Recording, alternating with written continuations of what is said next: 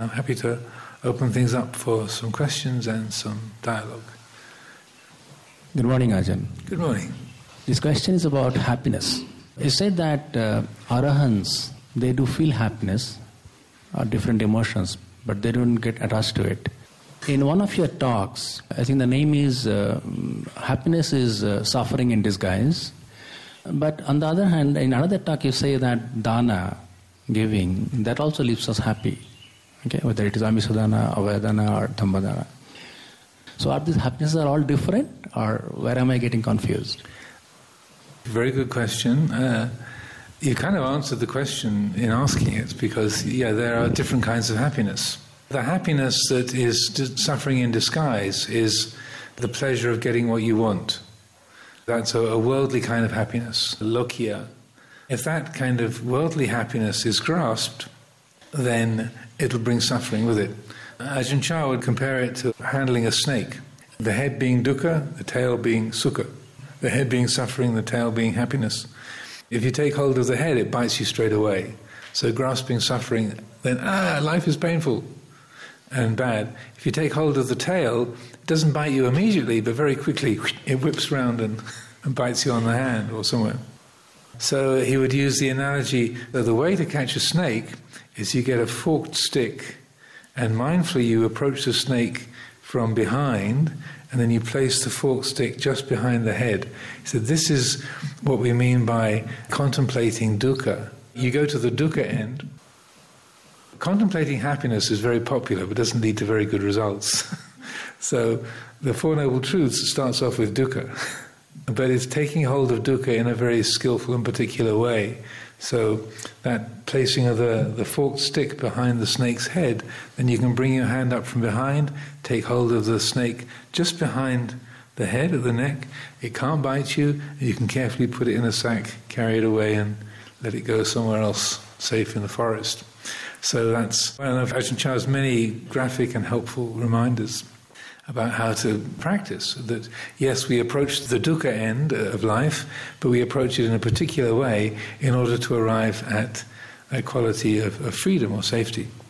So the worldly kind of happiness is the happiness of getting what you want, a desire being gratified, any kind of kama raga, sense desire, tanha, being satisfied, yes, that feeling of getting what you want. So that's a worldly kind of happiness, and that's the happiness that's suffering in disguise. The other kind of happiness is the lokuttara, transcendent happiness, which is the happiness of not wanting anything. The happiness of the heart freed from greed, hatred and delusion. And so that's the happiness of the awakened mind. That's why the Buddha's always got a slight smile on his face, is that the happiness of the Buddha is that heart completely free from any kind of wanting. There's a quality of wholeness, in punna, or completeness. Punna, P-U-N, with a diacritical underneath, punna. Purna in Sanskrit, purna, fullness or completeness, wholeness. So that's a very different kind of happiness, the happiness of not wanting anything, the happiness of the experience of wholeness. The happiness of an arahant is that nothing is missing, nothing is extra, and the sense of no boundary, no limit. The behavior will still be limited and bounded, and the body still has boundaries and still has weight and still needs to breathe and eat and so on. But none of that is experienced as burdensome. Both Ajahn Chah, also Ajahn Buddhadasa, if I remember correctly, talks quite a lot about these two kinds of happiness. I can remember reading Ajahn Buddhadasa, but he's written so many books. It's hard to pin down which one. But if you did a Google search, Ajahn Buddhadasa, two kinds of happiness, then it'll probably give you all the resources you need. But he spells it out very skillfully, and that they are quite different from each other. One of the phrases that you find at Suanmok, Ajahn Buddhadasa's monastery, done in quite beautiful calligraphy, is, "Oh, what joy to know there is no happiness in the world." So that quality of joy is also a way of speaking about that transcendent happiness, or happiness which is independent.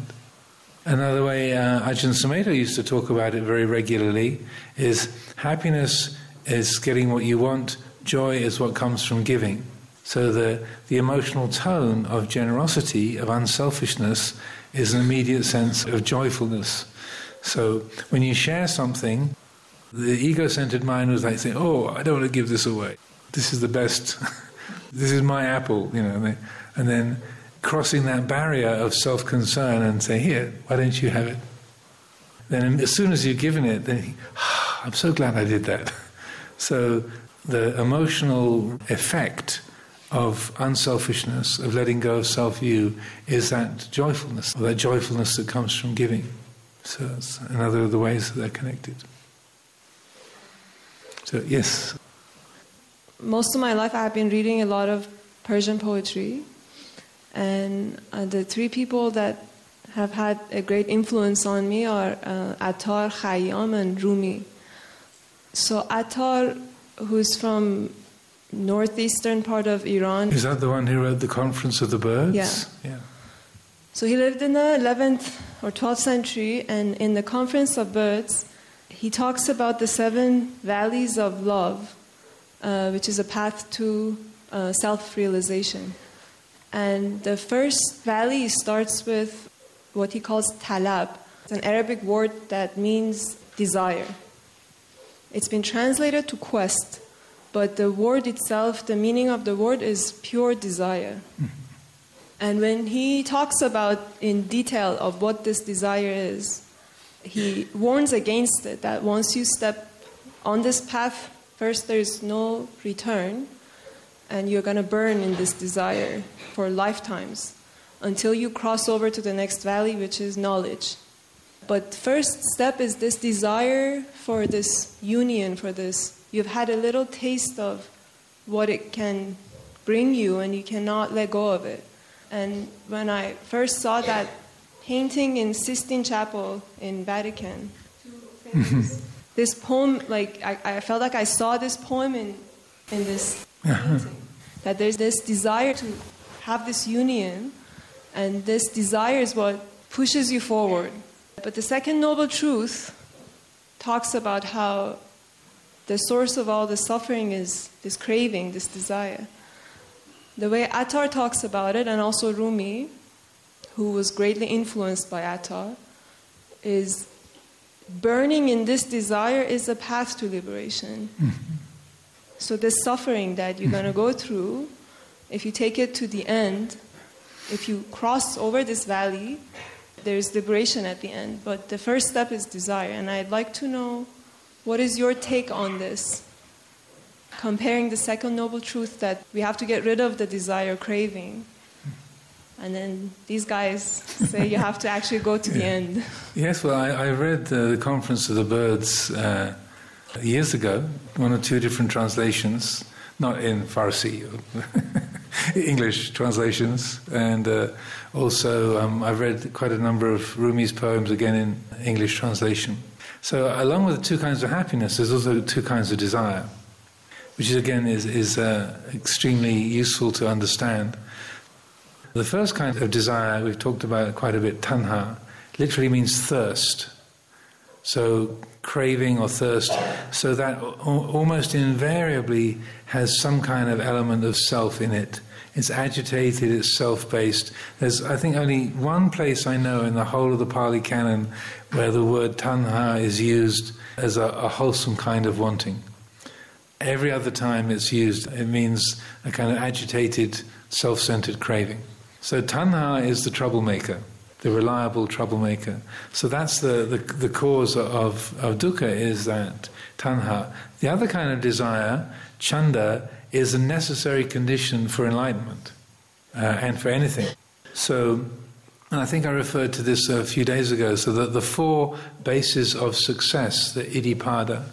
So whether you want to be enlightened, whether you want to cook a meal, or whether you want to rob a bank, you need those 4. They're kind of morally neutral. So to undertake and to achieve anything, then these qualities are necessary. So the first one, chanda, means interest or enthusiasm, desire, or zeal is a good word in English. In that sense, yes, that there's that. So chanda is a necessary condition for enlightenment. The Buddha had to have a lot of chanda to enter upon the spiritual path. And then the second one of the Iddhipada, these bases of success, is virya, energy. So you have to have the enthusiasm, the interest, and then energy. You've got to actually get up and do something. And then the third one is citta, which in this respect means thinking things through. Okay, I want to arrive at the state of union, of beatitude, of divine realization. So how do I do it? Where do I go? What's the path to take? So that citta is thinking things through, and those three work together: chanda, virya, and citta. Interest, energy, and reflection, really, consideration. And then the fourth one is vimamsa, the fourth of the four bases of success, and that's the reviewing. Okay, I had that interest, I applied energy, I thought it through. Where did I end up? Where did I get to? What's the result of that? That's what helps us to keep going on a good track, or to turn around if we've taken a wrong path.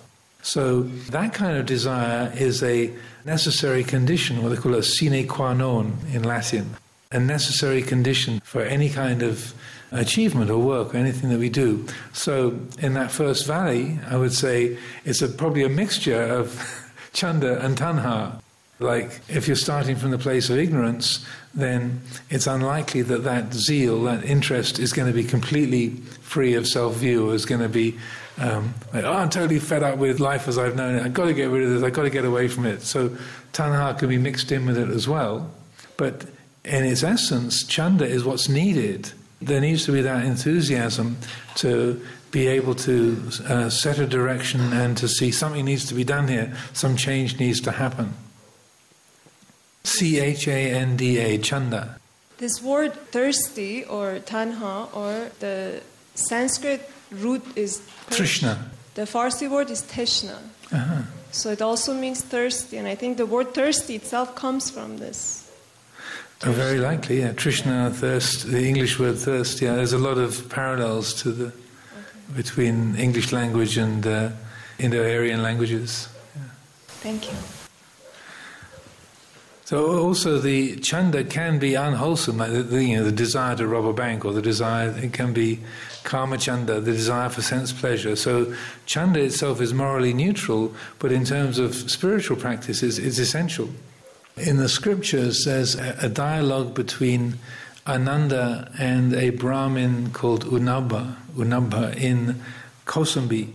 This Brahmin has met Venerable Ananda and said, so what is your practice? What is the path that you follow?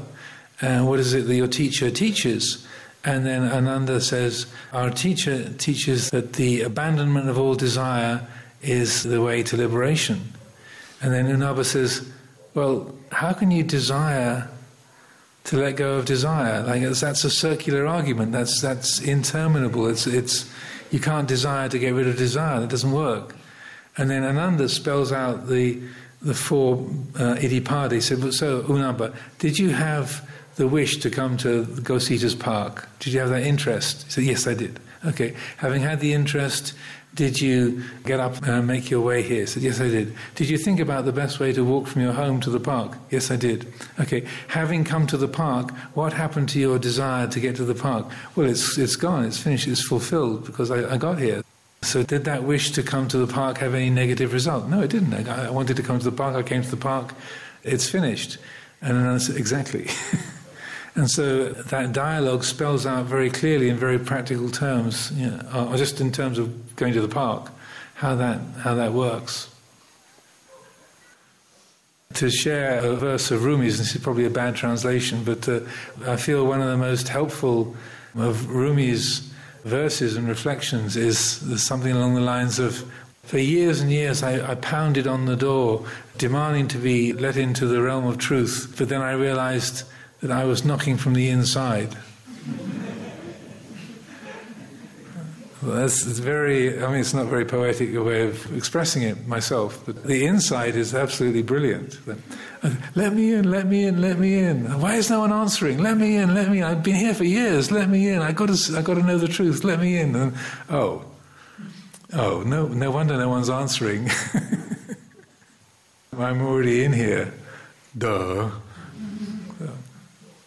Anyway, I'm sure it's much more beautifully expressed in the original. So, anyway, some more questions. Yeah.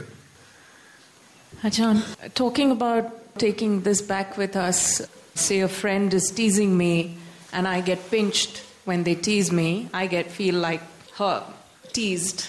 And in my mind, I can let this incident pass. Next time I meet them, the same thing happens. Mm-hmm. One suddenly feels angry, and then the other person is like, why are you feeling angry? Last time you took it nicely. Even though you feel you've resolved it, you've really not resolved it. It's interesting how these things work. Often, I can't speak for you, I don't know your friend or the details, but sometimes if you are patient and if you can restrain yourself from acting on the reactive way, it's like being kind of very, very blunt, very short. But if you can stay with it just for a little bit, giving a bit of space around it, when the right moment comes, to be able to say something like, are you aware that it's quite hurtful when you say that? I know that you're intending it just in a friendly way. You might be intending it to be a gesture of warmth, but it hurts. Are you aware of that?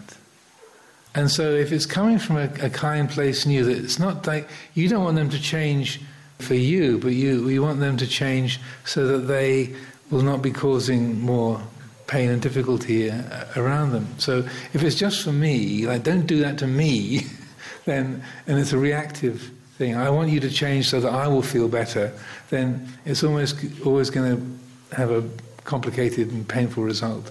If it's just a little bit more space, like I would like you to change so that you don't cause yourself this difficulty, or you don't keep blundering through life and causing the same kind of offense.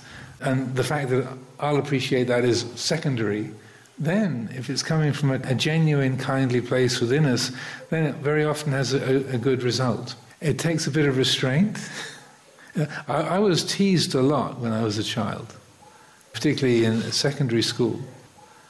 Primary school, somehow, it wasn't so much of an issue, but coming into secondary school, I was teased a lot. I was younger than a lot of the other pupils. I had very thick curly hair, I got a large nose, sticking out ears, and so I was hammered. And just trying to survive in that all-boys boarding school environment is very much dog-eat-dog, that sort of bullying, teasing environment. So I grew up with a lot of that. I certainly had not learned how to deal with it at that time. I just survived it till I was about 16 or 17, then people seem to grow out of that, but that is very painful to have your personal characteristics made fun of. But if you can come from that quiet place and just wait for the right moment, it can be really like that. It's just like a 3-second window that says, okay, this is the moment to say something, and then it's gone. But just if you wait for the right moment and you just say, are you aware of how, I know you mean well, but are you aware that this actually hurts when you say that kind of thing? I'm not angry with you or upset, but just, are you aware of that? Does that feature? And then if it's coming from that kind of a caring place, then they won't just be defensive, even if they might brush it off on a superficial level and just change the subject, it'll go in. And they'll say, and later on, in a quiet moment, they'll go, yeah, why do I do that? That's kind of horrible. I need to change that. So sometimes the immediate reaction is the sort of self-defense. But if it has come from a good place in you, then it gets through in a mysterious way. I can't guarantee positive results, but that's what I would suggest. Yes? Venerable, so everything that we see is when light comes to our eyes. Everything that we hear is when sound reaches our ears. So whatever we see, whatever we experience, has actually happened some time back. So Correct. It kind of gives me a feeling as if we don't partake in any of what happens around us. It's like we are watching a news channel with breaking news flashing every time. Something touched your skin 1 millisecond back. Mm-hmm. Something happened there 10 milliseconds back. Yes. I'm seeing you in the past. Yes. first it's kind of discomforting that we don't partake in anything that actually happens around us. And it's like fundamentally our nature is different from whatever is happening around us. So I can't formulate it as a question, but it's kind of a discomforting thought. So I'm wondering if you would have something. Well, sanya anicca, perception, you've been reciting it every morning. Perception is uncertain, is impermanent. It's not reliable. And so that's in the Buddha's teaching helps us to put it in the sort of the correct framework. Yeah, don't trust any of this. This is all just like a working model. Even what we see, like you say that my hand moves across, right? From side to side. You're not actually seeing my hand moving from side to side. What's actually registering in your visual cortex is a blur. And because you see the hand still, then your brain patches in and says, oh, I know what that is. It's a hand, because it was a hand there and it's a hand there, so it's still a hand as it goes across. So all the time in our perceptual process, our brain is producing a best guess. When the light is dim, like there's not many lights around here at night time, when the light is dim, and then you're making your way around, you can say, is that a tree? Oh, it's a person. No, it's a car. No, it's a tree. And in those moments, the brain is saying, it's a tree. No, it's not a tree, it's moving. It's a car, it's a person. No, it's not moving, it's a car. It's kind of creating, and in those moments you actually see those shapes, because the brain is guessing to try and come up with a working model of what's around. So none of us actually ever perceive reality. And the time factor is like looking at the stars. Those are not the stars as they are now.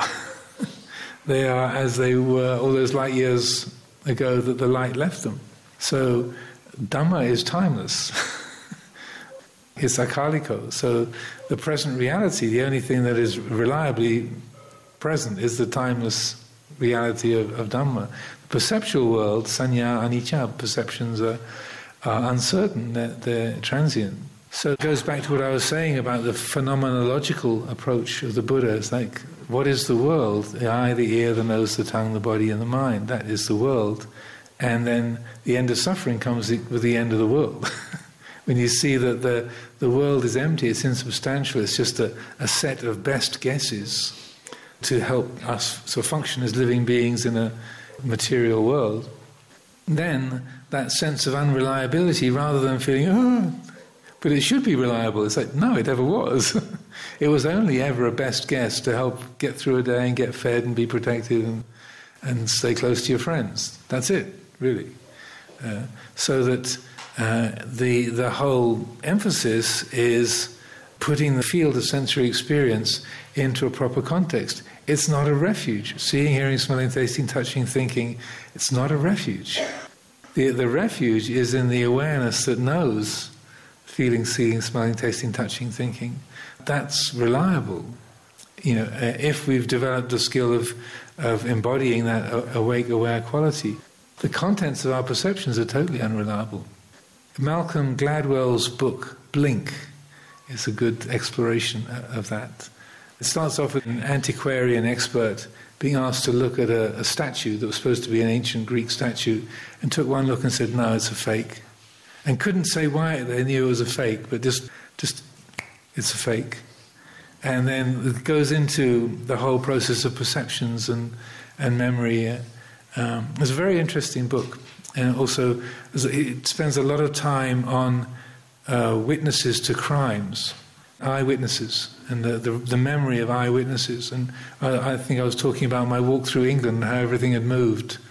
The Copper Beech had gone from one side of the road to the other, and the Squires Hill house had moved half a mile outside the village. And so in that Malcolm Gladwell's book, which has got a real world impact in terms of people locked up in jail because of witnesses misremembering what they saw, that it was a blue car at the crossroads that came and hit the red car. I said, no, it wasn't. It was yellow.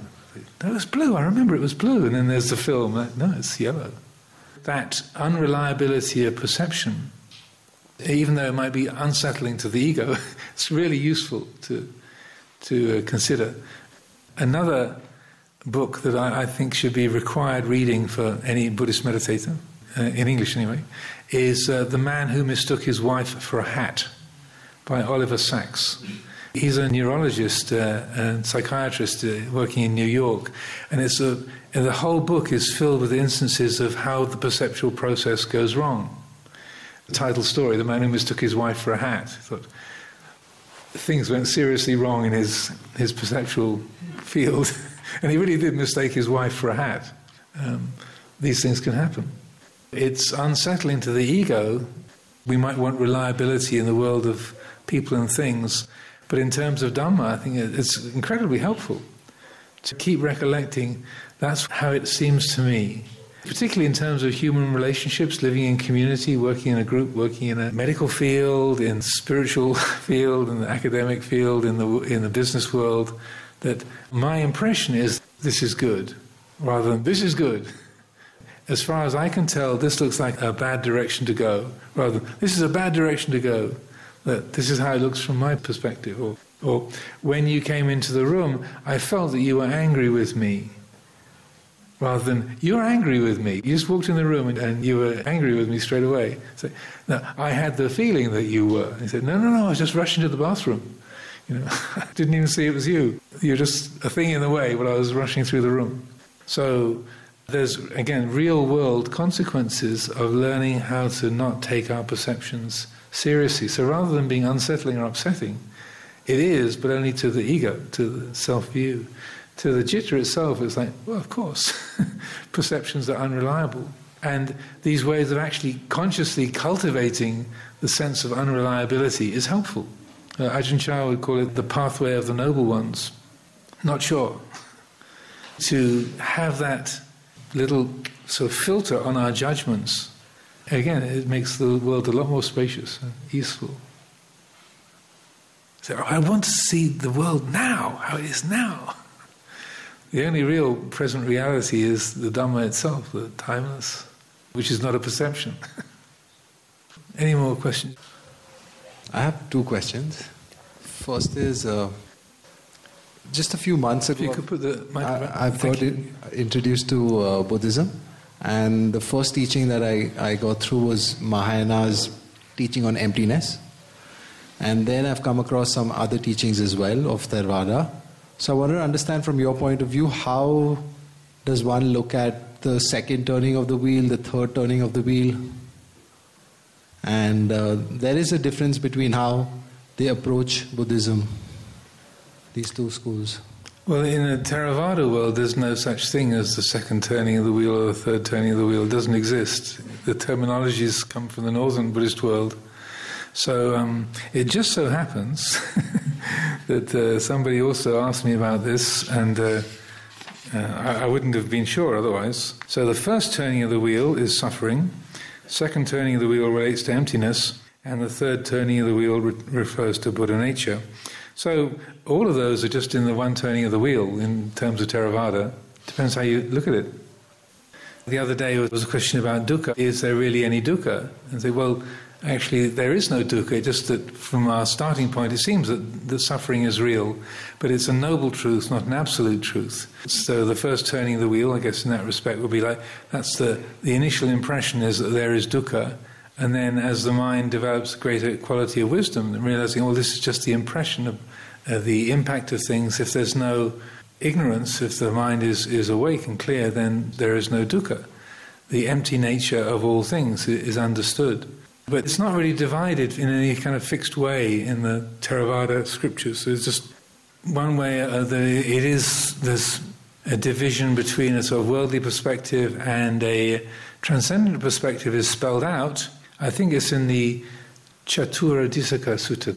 It's called the Great 40. It's one of the discourses in the middle-length discourses.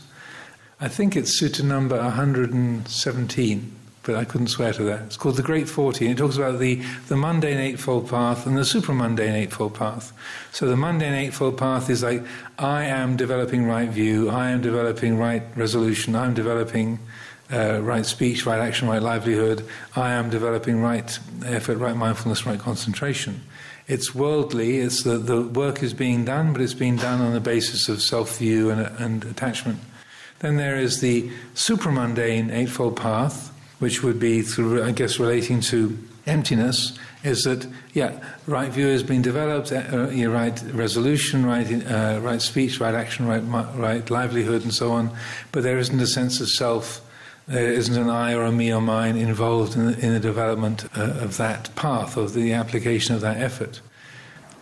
Buddha nature, again, the term doesn't exist in the Theravada world in those terms, and so different people will interpret in different ways. But what I've been saying about, say, the forest ajahns in Thailand would very often, like Ajahn Chah, Ajahn Mahabua, Ajahn Buddhadasa, these great ajahns, would talk about the Buddha refuge is not Gautama Buddha who lived 2,500 years ago, and not or any sort of cosmic Buddha that's off in some other realm having an influence from some other dimension, but rather the Buddha that's a refuge is the wisdom of your own citta, your own heart. And they sometimes sound a bit heretical when speaking in that way, but Ajahn Chah would spell it out. The Buddha who was in the world 2,500 years ago, he's gone, he's not around. When we say Buddhaṃ Saranam Gacchāmi, the real refuge, the active, live place of safety for you now, it's not a statue, it's not a memory, it's not an idea, it's not another entity somewhere else, it's the wisdom of your own heart. That's the awake, aware quality of your own heart. That's the safe place.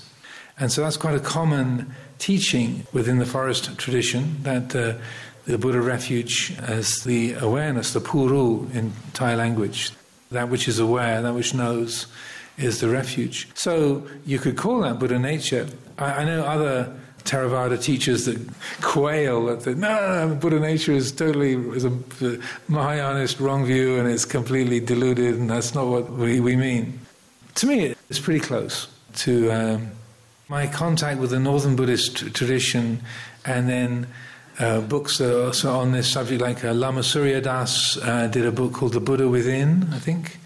And then Shenpen Hukum also did her doctorate at Oxford University on the same area, on the Tathagata Garbha, Buddha nature. Reading some of those books and knowing some of those people and having conversations, to me it's pretty close, even though some of my respected Theravada companions think, that is totally different, wrong view. To me it's pretty close. So the Buddha nature, you don't find that terminology, like you don't find the terminology of the three turnings of the wheel. That doesn't exist in the Pali literature at all, to my knowledge, certainly. And I've been in this more than 40 years, so I haven't come across that at all in the Pali. So Buddha nature doesn't really exist as a term in the Pali, but when they talk about puru, the one who knows, or that which is aware, as a refuge, then, and that being an attribute of your own citta, seems very, very close to what people are talking about in terms of Buddha nature. Yesterday we were talking about bodhicitta. Bodhi means enlightenment, and citta means the heart or the mind. In the Northern Buddhist world, it doesn't just mean the enlightened mind, it specifically means the mind which is intent on, say, the development of the path towards Buddhahood. And so like the bodhisattva path and the realization of Buddhahood. So even though bodhicitta itself just means enlightened mind, its meaning has been crafted in the Northern Buddhist world for that particular kind of narrower, specific purpose. I hope that clarifies things. You've only got interested in Buddhism 2 months ago. It probably is a bit more information than you need. That's good. I had another quick question. Yeah. So you mentioned Buddha did go through 2 teachers. The second one, he reached neither perception nor non-perception, where he wasn't very satisfied with it. And then he continued. Then there was a day where he remembered him sitting under a tree for the festival with his father. Yes. And he was concentrated. So I'm trying to understand what was the difference between the concentration that was there when he reached neither perception or non-perception, and what was the concentration that he took on after he got that picture of the apple tree? Yeah, good question. The implication is that when he was studying with those 2 teachers, Uddaka Ramaputta and his other teacher, They were very much practicing austerities, so it was a life of advanced asceticism. The way of life sort of in those spiritual groups was a great deal of physical pain and austerity and hardship that contributed to their way of life, and then the meditation practice was a part of that. And so the insight that he had was remembering him as a little boy sitting under the jambu, the rose apple tree. It's not so that he had the same sort of formless jhana. It doesn't really specify it, but the implication is it was like, say first, second or third jhana, fourth jhana, kind of his mind was very peaceful, very concentrated as a small child, and he realized, I wasn't starving myself, I wasn't experiencing pain, it was just the mind focused, and it was very pure and simple, and there was a quality of wholesomeness, and it didn't involve austerity or discomfort or pain at all. Oh, that was kind of the key piece of it. So it wasn't really the depth of the concentration, I would say, that was the key piece. It was the fact that he didn't have to be starving the body or enduring these kind of painful austerities. He suddenly realized, all that stuff was totally extra. You can have a concentrated mind that is really sort of pure and focused with a body that's quite well-fed and comfortable. And so then that was the key piece. He then left his friends who were practicing the austerities and they thought he'd given up. So that's how I understand it. Okay, so let's draw things to a close there.